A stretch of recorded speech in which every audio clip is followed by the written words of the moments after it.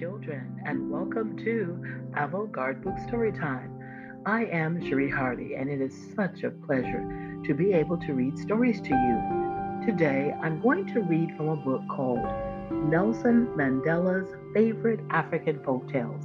This book was written by different authors, and it was also illustrated by many different people. The story that I'm going to read is called The Guardian of the Pool. This is a story from Central Africa in which the healing abilities of the snake are portrayed, another familiar theme in the folklore of Africa. The story is retold here by Diana Pitcher, who has given it a Zululand setting. The illustrator is Tamsin Hinrichsen. If you have this book, you can feel free to just follow along with me. If you don't, it's quite okay. Get in a very comfortable place and get very relaxed and listen quietly to The Guardian of the Pool.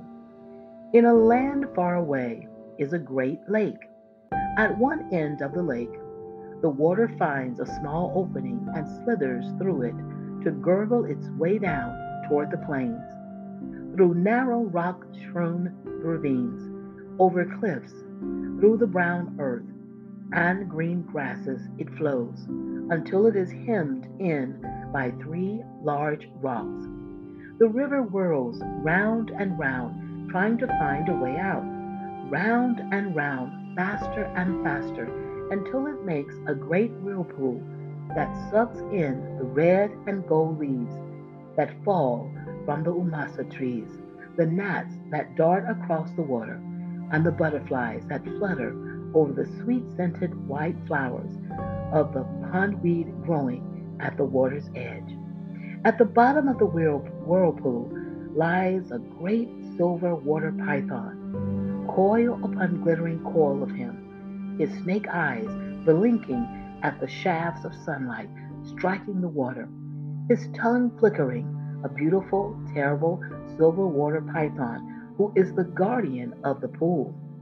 But this is no ordinary python, for in the touch of his cold, wet skin lies healing, healing for all the illnesses and pains of men and women, healing for all who are brave enough to visit him in his home at the bottom of the pool.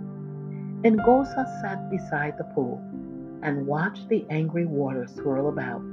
The sun shone on her smooth brown skin and warmed her trembling body. Her mother was ill, very ill, and Gosa knew her mother would die unless she brought help.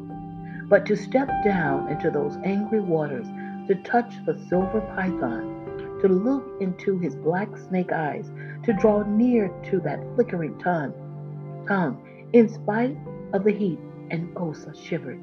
She was afraid.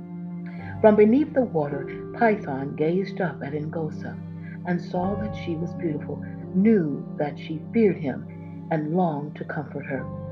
Ngosa heard a cry behind her and turned to see her youngest sister hurrying across the fields. Ngosa, Ngosa, she called. Make haste, for our mother is surely dying. Then Ngosa remembered many things, how her mother had soothed her and sat beside her singing lullabies all the night after Crocodile had nearly drawn her into the water, how her mother had walked many miles to find the red radish roots to cure the terrible pain when Scorpion had stung her, how her mother had beaten off the hairy baboon monster that had tried to steal her baby brother, how her mother had secretly shared her own portion of maize porridge with the children when the great drought had come upon them and men were starving. And Gosa stepped into the raging whirlpool. Python's tongue flickered once before her and was still. The black snake eyes closed. She stretched out her hand and stroked his cool, wet skin. Then, flailing the water with her arms and legs, she rose to the surface of the pool and raced across the fields to touch her mother with the python's healing touch. That night, as a full moon rose blood red above the mountains, Python uncoiled his silver body and slowly rose to the top of the pool. Out of the water stepped a young man. His handsome head, held high, was covered in tight black curls. His brown eyes were fearless. His arms and legs were strong. Surely this was a chief's son. As the first man had once done, he looked about him and saw that the earth was good. Striding across the fields, he came to the semicircle of huts. In the enclosure, the cattle quietly chewed the cud, their black and white skins soft and silky in the moonlight. A nanny goat nuzzled her kid. Ngosa, he called softly. Ngosa, your courage has saved me. When the water witch cast her snake smell upon me, I sank to the bottom of the pool. Forever by day I must continue to guard the whirlpool. But now, because of your courage, by night I may assume my human form. By night I may reveal myself to those who are brave and beautiful. You are surely brave to have visited me in my python form, and I can see that you are beautiful. Come. As Ngosa stepped from her hut, the chief's son slipped around her neck a necklace of milky blue and green moonstones strung on a thread of silver moonlight. Now Ngosa spends her days at the whirlpool's edge, playing sweet music on her ugubhu, for pythons love to hear the music of human beings.